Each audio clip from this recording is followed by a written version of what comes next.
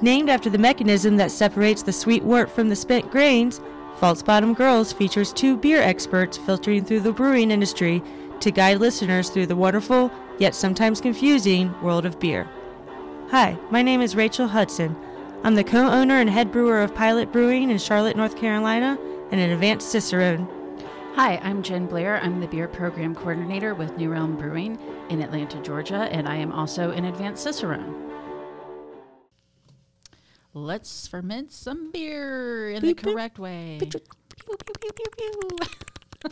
That's what fermentation sounds like. It's true. I know.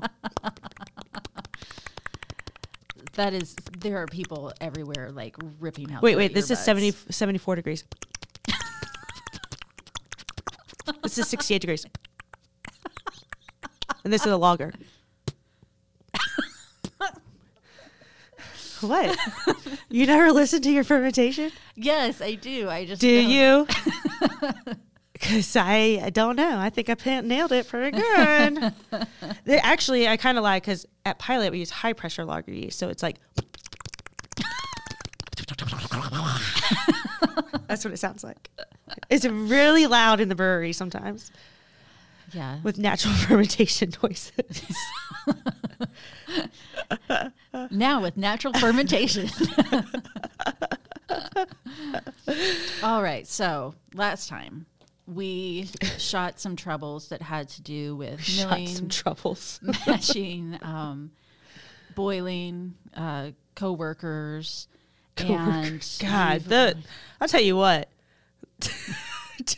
You want to troubleshoot. Just get rid of half them coworkers. Yeah, that's true. God, coworkers. I'm just kidding. I've had the best coworkers ever. Shout out to all the coworkers. Those fucking bosses I can't stand, but the coworkers. Yeah, I'm just kidding. That's why you. Best example. Shout out Chad Henderson. He's amazing. He's a leader and a friend, and it's not easy to do that. That's true. Congratulations, Chad. You got a shout out from me. The Rachel stamp of approval. Whoa, that is not easy to get. And if you've ever worked with me, you know I am a bitch. I am. From last episode, fur coat, big sunglasses. Yeah, just metaphorically though. I'll take it metaphorically. I'm actually not allowed to look Rachel in the eyes. Nobody is. She's looking at the floor right now. That's on her. Yeah, that's on her. She writer. Actually is turned around. Her back is facing yeah, Rachel won't even let me. She's in the corner. She's got a dunce hat. Dunce? You're a dunce. I don't know. All right, so no fermentation. We haven't been drinking, but we are in our second hour of recording this for the second time. Yeah, and I think we're both. We should be better at it. Yeah, well, and neither one of us this time. It's another early morning recording. We're not hungover. Nope. And we're well caffeinated. Yeah, I'm out. It's disappointing. I'm almost out of coffee, and we are ready to troubleshoot some fermentation. So one of the things we had mentioned in the last episode is how much the quality of ingredients for homebrewers especially, but also pro brewers, has improved. And I've talked to people who homebrewed in, like in the 80s, and they would get like the hops came in like pink, like weird, you didn't know what it was. Plugs. Yes. Like plugs and like all like it looked like probably you got weed from Colombia. Right. Like whole form. Right. You're like, you can't even process this for me. But and then you get like you didn't get malt. I mean you had like LME, so you had liquid malt extract. You didn't know how long it had been in the can. Yeah. And I remember reading books about people who would like send a facsimile, because it was back in the day before they even shortened it to fax. They would send a facsimile. I had no idea what you were talking about when you said facsimile until you said fax. I swear. I'll add that to our terms sheet. I think that's just a generation thing. But I'm just kidding. I make a lot of old jokes. We're only like 5 years apart. Yeah, some of us you can tell because we're just more mature. But some. But they would have to send like a fax to Germany to like send away mail order to get some malt. And so that used to be what homebrewing and even what pro brewing was to an extent. Yeah, where did you even get yeast? When did White Labs open? Was that even a thing? Like, yeah. How did you even get yeast? I don't know. the local bakery, maybe. Oh, Bread dough that's yeast. interesting. I'm sure, like, if you were getting kits, Yeah. they would have some dry sort yeast, of, probably. Yeah. That's probably what it was, mostly Yeah. dry yeast, because there were no homebrew stores, or there was like one Right. in you San didn't- Francisco. Right. And you didn't have and you didn't have your choice of Yeah. like 3 Yeah. yeast companies with super fresh pitches. But so as a judge, both like in a structured setting and just in life when I'm tasting beer, the problems now are almost always directly linked to fermentation problems. Oh, yeah. And it's almost always going to be related to pulling the beer off the yeast too soon, not trying to rush your fermentation. You can taste a rushed fermentation.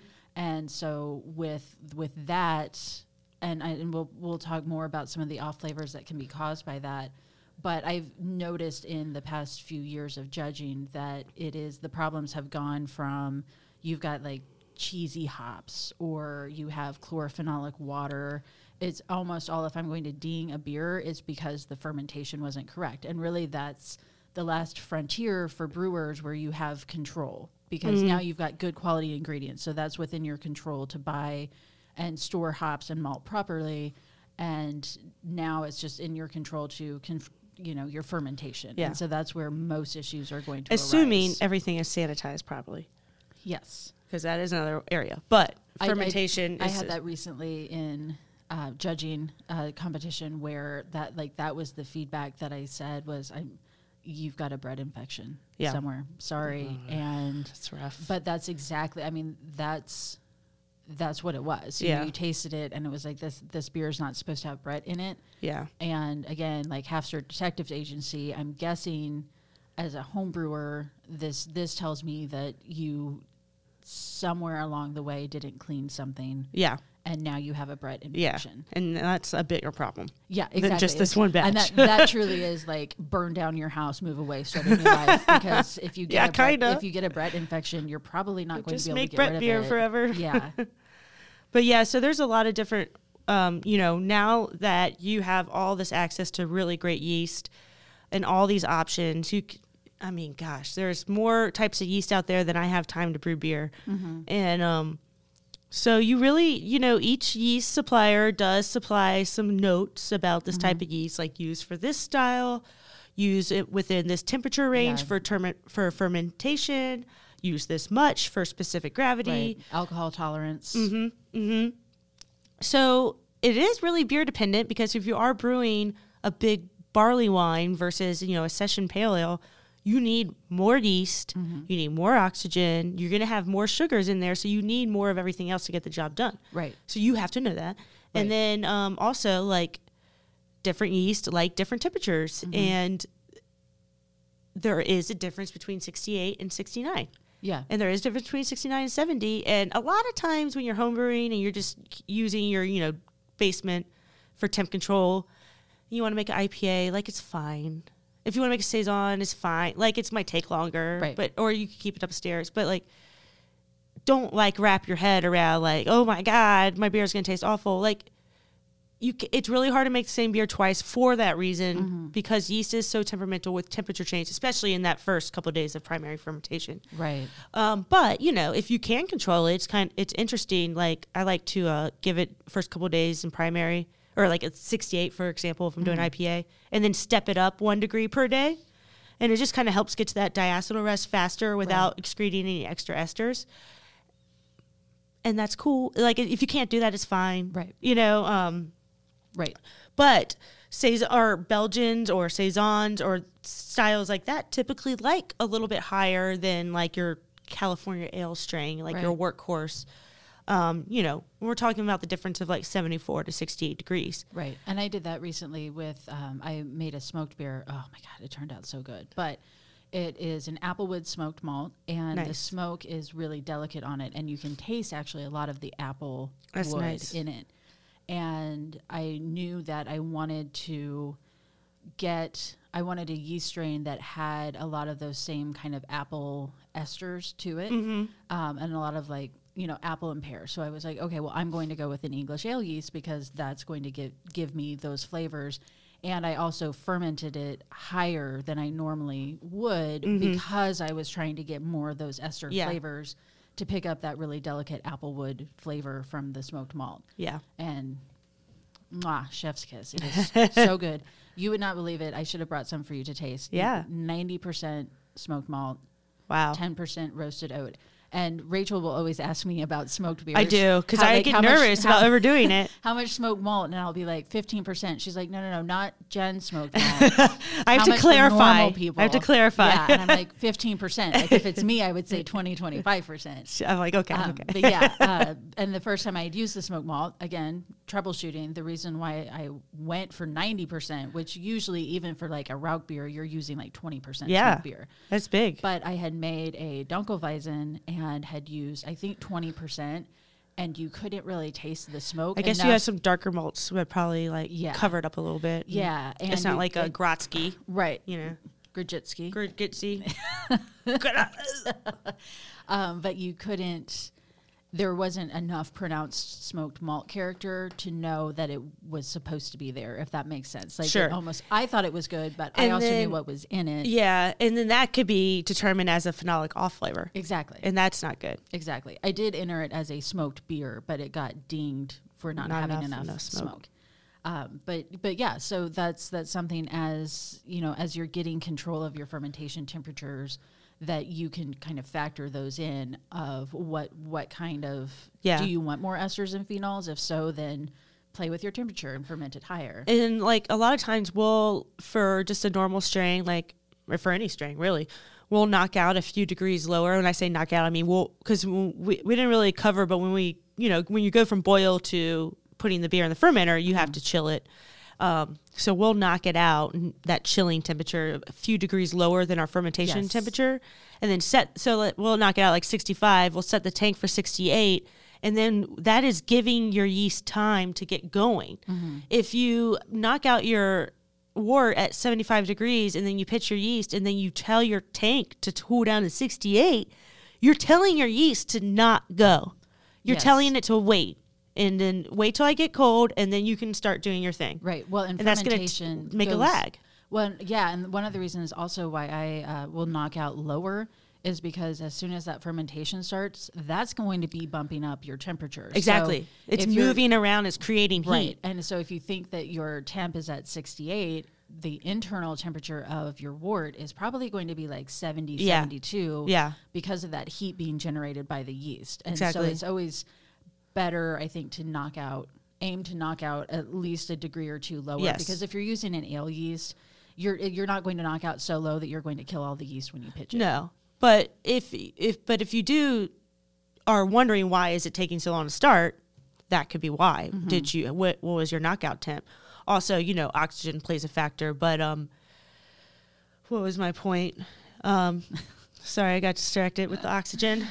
But yeah, so oxygen's a real thing. Also, that point of oxygen, let's say you are, we're past lag phase. Like, this should have started.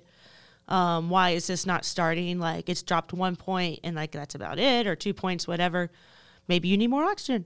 Right. If you can do that, if you can add more oxygen, which you should be able to, like if you're just shaking it around or something, or oxygen stone. But if your gravity is more than 50% attenuated, you can add more oxygen.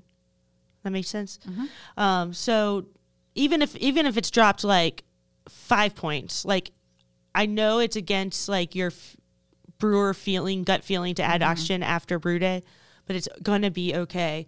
It's not going to oxygenate it. It will hopefully kick up fermentation. Right. Or if that's not the problem, then maybe turning up your temp on the tank a couple degrees, or bringing your beer up from the basement to your living room will increase that temperature a little bit, get that yeast flowing. So it could be a temperature thing, and causing a lag phase. Could be lack of oxygen. If you know that, your growth phase will never start, so you'll know. But I recently on a Facebook thread, somebody in one of my homebrew clubs had asked, he was brewing a Scotch ale, and he said, it's dropped this much, but it was, it was supposed to end up at like 10:15, and right now it's at 10:30, and it hasn't moved. What's the problem? And I said, Scottish yeast is a very high flocculator, so it's probably already fallen out of suspension. Yes, that's a good point. He said, I don't like what do I do? And then, he was like, oh, well, I Googled it and it said that I can add oxygen to it. And I was like, before you open your fermenter, and because anytime you have to open your fermenter as homebrewers, so you're taking the blow off of the top, you run the risk of introducing lactobacillus, anything else that's floating around. So that's a very easy way to get an infection or to oxidize your beer.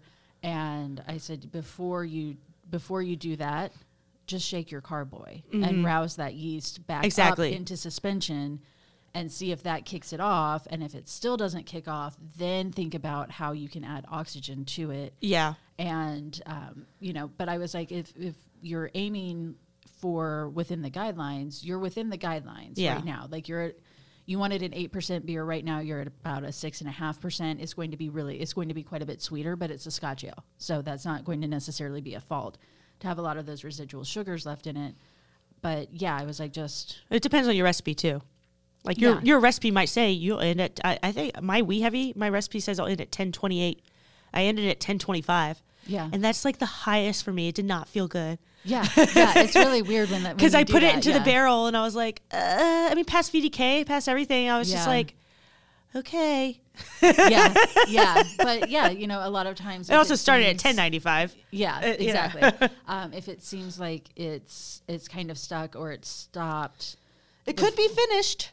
You never know. It could be, but if you just probably know. Rouse it. Yeah. And he said, oh yeah, I shook the carboy and like immediately it started bubbling again. And that's the thing too at Pilot where we're using closed systems, closed fermenters. So like I can easily do all this without opening my fermenter. Yes. But if you are at home or even if you do need to open your fermenter at the top, if you have a little CO2 tank, if you're able to, when you open that fermenter, if you just kind of let a bed of CO2 kind of lay on top of it, you'll prevent things from bouncing into it. So if you want to dry hop, if there's something you need to do, that is an extra safety step. If you're quick and you're sanitary, you'll probably be fine. Yes. But if you do really want to go the extra mile, go for it. Right. Yeah. You really can't sanitize. I guess if you're trying to add oxygen on the top of your fermenter and then putting CO2 might go against what you're trying to do. But generally if you're a home brewer, if you're using a carboy. So like right now we have one of the Speedle fermenters that has the you know what I'm talking about. The little, it's not the valve, but it has the inlet at the bottom. Do of the hand tank. motion again? No, it lets them see. I'm trying to figure out for the hand motion. I can't. Rachel's like, your fermenter does what? But it's got the little faucet at the bottom. So if we wanted to add oxygen, we could just hook the tube up to that, and then we're adding it from the bottom. Yeah. But I think one of the biggest things when we're talking about fermentation again is what sorts of off flavors can occur if you're not using a healthy yeast strain or if you're rushing your fermentation. Like I said, I've written that on so many score sheets. That says the recipe is there. Yeah.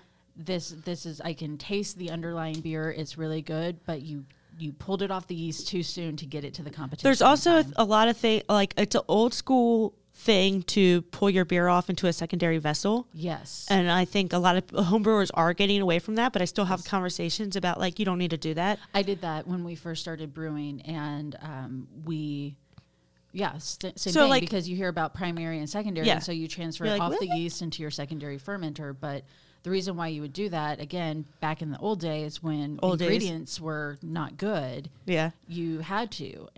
But now, like, the quality of the yeast is so much better that it's fine to let the beer sit on. Yeah, it's better. It's better to let the beer sit on it. Just go ahead and ditch your secondary vessel. Dry hop, add coffee beans, do whatever, all in the fermenter. Because when you drop those dry hops in there, now you're all of a sudden you've getting this yeast back in suspension. It's just what happens when you drop something into the fermenter. Right. So now it's, okay, let me work a little bit more. And so it's gonna, there's a precursor to diacetyl that's excreted from the yeast cell, acetolactate. Alpha acetolactate. Alpha acetolactate. See, Hafter, she's got my back. But so when that oxidizes, when that excretes out of the yeast cell, it oxidizes, turns into diacetyl. The yeast will clean that diacetyl back up if you give it time. Right. So that happens when we like a lot of times I'll brew my IPA, I'll let it pass VDK, mostly maybe, if it, not all the way, because I know it's going to happen again. Right. And then I dry hop, and then I let that all clean up. And then I also leave my fermenter open. When I say leave open, I mean the airlock or the side arm. I don't put it under pressure. I leave the something open so the extra, everything can off gas. Everyone can leave the fermenter. It's not getting stuck back into the beer. Right. Which it's the same kind of thing. This is going back to the last episode that would have been a good thing, but we'll just say it now. Again, better problems. When we first started brewing, we were in Chicago and we would brew on our back porch.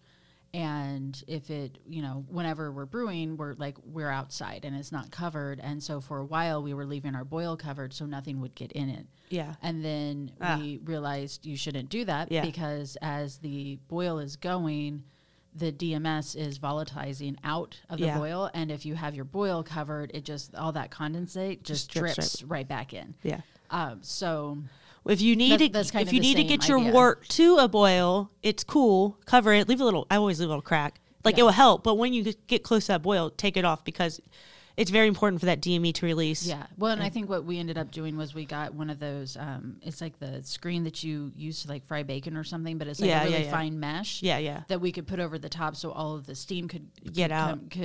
So all of that would volatilize off, but nothing could get in. Yeah. But anyway, that's boil stuff. But with the fermentation, when I'm telling people about fermentation, it's a really good guest to have at your house party because they'll show up, they'll rage with you, and if you give them enough time, they'll clean up their mess before they leave, right? And that's what yeast does. It shows up, it parties, and it farts a bunch of alcohol and CO2. Yeah. And if you give it enough time, it will clean up things like diacetyl. And that also gives things like acetaldehyde is another huge one. I would say that to me is far more common now than getting diacetyl. These are the most two common off flavors you get from incomplete fermentation. Yes.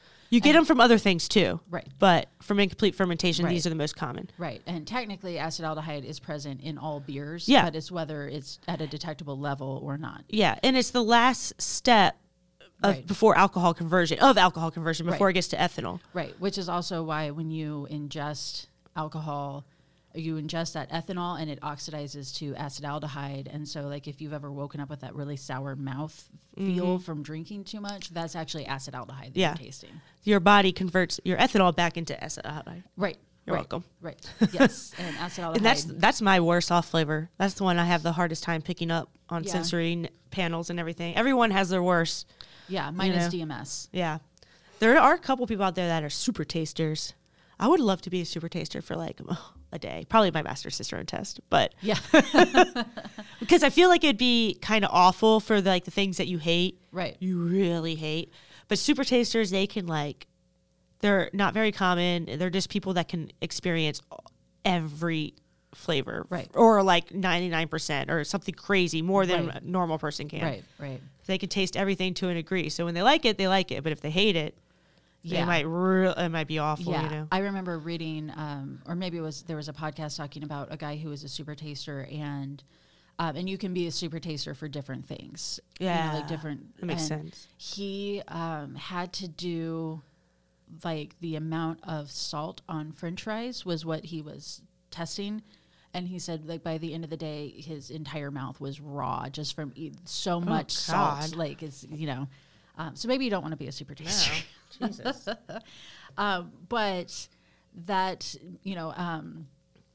I think we talked about this last time, which we keep saying last time, you guys heard this, but you didn't. But this was the conversation we had that we thought was being recorded in the movie Clerks. Yeah. They talk about the milkmaids. So the people who go in and they pull out all the cartons of milk to find the last Best Buy date. I milkmaid the yeast at every store I go into. So I go in and I'm no, this stuff in the front, forget you. I go straight to the back and start looking at the dates on the ones in the back. Yep. Because it's first in, first out. So all of the older stuff is in the front. It's the same thing. If I go to buy produce, I reach for the stuff in the back. Yeah. So that's a really important thing to make sure that you're doing is checking that best by date or the manufacturer date on your yeast. Yeah. And getting the freshest one possible. Mm-hmm. There's so many factors. Hopefully that homebrew store has kept the yeast cold. You know, like hopefully not too cold in the freezer or anything. Right. So, you know, there's a lot of different controls that you can't really, or a lot of variables that you can't always control, but most of it is just leave your yeast leaving it alone. Yeah, leave it alone. Let us do its thing. You're not gonna like reach autolysis like on a homebrew scale. I mean, I at Pilot have more of a chance of reaching that than you do on a homebrew scale, Right, because so that's yeast death. Yeah. So your yeast will eventually die. So yeast doesn't care about your beer. It cares about surviving. Right. It doesn't care about you making an IPA or Belgian. Yeah, it's like, doesn't give a fuck. Today, I'm a high tolerance It's yeast. just like, no, I want to survive. So when it survives, it eats your sugars and it produces CO2. It produces ethanol and it produces more yeast. This is how they reproduce. This is how they survive. Mm-hmm. So eventually, like Jen said, they come, they party, they die down, and then if you leave it long enough, they'll clean up after themselves and they leave because we take it off. But they, what was my point? Sorry, getting distracted. It's time. I'm leaving for vacation after this. I'm a little, that's short timer's disease. I'm making Scotch eggs, but vegetarian and vegan. But it needs, so eventually it's used up all the nutrients it can to survive, and it goes into a dormant stage, and then you can like harvest it, reuse it. Right. Eventually, it will die. If you leave it on there long enough, it will die. It's just getting old. It is a bigger issue for commercial brewers, exactly, because you have the conicals and that weight. Yeah, the hydrostatic pressure is a real thing. Right. But you're making 5 gallons, 10 gallons. You could probably leave that yeast on there for 4 months to be fine. Right. Now, like left hand or 480 barrel fermenters, no, you can't leave the beer on there for 4 months. It will kill the yeast. Right. The pressure is so intense. It's putting extra. I mean, could you imagine if 480 barrels of beer was sitting on top of you? You would die. So, works the same. There you go. Yes. But don't worry about it if you're a home brewer. Like, if you're like, oh, but it's been 6 weeks, it's fine. If you do want to do like a quick, easy test to see if your beer's cleaned up, we do it with all the beers at Pilot. It's called a VDK test. I take a small little sample of the beer when I think my beer is ready, when I think it's all done. I filter it through a coffee filter. I have one sample that I don't do anything to except filter, and then I have another sample that I heat up in a little hot water bath for about 15 minutes at 150 degrees, chill it back down just enough so I can taste it, and then I compare the two samples. And heating it up stresses out the yeast. It will bring out that diacetyl. Right. If you can taste your diacetyl on your cold sample, you're definitely not ready. Right. Well, and alpha acetolactate also is very slow to convert to diacetyl. So that's why when you're heating it up, you're forcing that to convert, which is why you can bottle something. And that's what we're talking about with the VDK. You can bottle or keg something that tastes totally fine. Exactly. But then later, because the cold sample is tasting fine to you. Right. So a lot of times if the beer's almost there but not quite ready, your cold sample will taste fine, but your hot sample has a little slickness, a little something, or a lot of diacetyl, whatever it might be. And just leave it alone. Just give it more time. Right. And do that test again tomorrow or the next day or whatever. But don't crash your beer. Don't finish it. Don't pull the yeast off until that test passes. It only costs you a coffee filter. Yeah. You can do it. It's really not hard. Come to Pilot. I'll show you if you need to be shown. Google it. And YouTube video. Yeah, and that's happened. Save your beer. Yeah, that's happened to us before. One of my first batches at Pilot, that was my bad. It tasted fine, and then it was on. I think I rushed it, and I skipped a VDK or something, and it was totally my bad. We had to dump it. She ruined my life. We did rebrew it on a big scale. Yes, like a year later. Yes, but that's a lot of doing this troubleshooting is being a detective, and a lot of it, particularly on a homebrew scale, you're going to be able to trace it back to your fermentation. Just generally, again, like that's the thing that's the easiest now to kind of not get dialed in all the way. But if it's something that's occurring to you a lot, then I always encourage people to enter homebrew competitions because they're blind.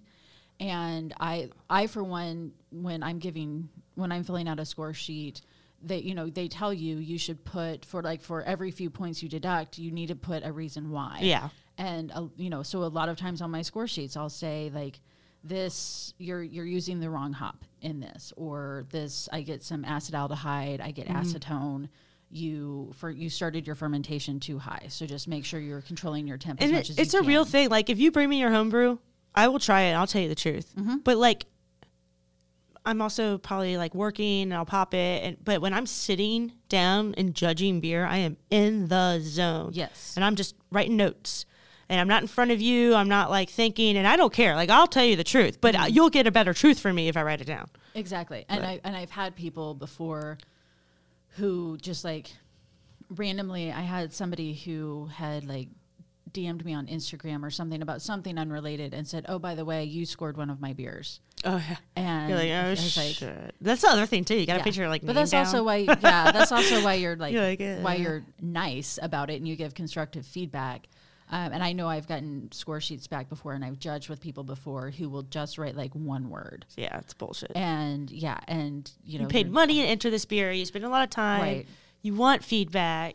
Right. Which is part of the reason why I'm running out of line space trying to give you feedback and give you the complete impression of what I think about your beer. But I have had people say, "Oh, by the way, you judged one of my beers," and most of the time is thank you for your feedback. Yeah, exactly. But there's so much more troubleshooting than we've covered in this fermentation episode. It's a little short, just because, we're in a shared podcast studio and we got to get out. And Jen lives in Atlanta, and this is special times, okay? We can get together. Yes. But yeah, if there's something else that troubleshooting wise we didn't cover, or you've gotten feedback on something like on a score sheet, something like that, feel free to reach out to us. We're falsebottomgirls@gmail.com. You can also DM us at Facebook and Instagram. We're falsebottomgirls. And, we're happy to help. We have people who have reached out before and asked for resources or whatever. We're here for you guys to give you that. And if there's enough, if we somehow skip, like, I know Rachel and I both have a lot of stories about times that we fucked up our brew days and beers. So oh man, we can definitely a lot of beers. Fill probably another several episodes with troubleshooting. But that will be it for us today. Yeah. And our next episode, I believe, is going to be defining some of the brewing terms. So we've tried to we said in all of this episode. Right. Yeah. So so we'll tell you what we mean now. Right. I think we generally do a good job of stopping and backing up and saying, wait, just if you're, And if we didn't, just Google it. Yeah.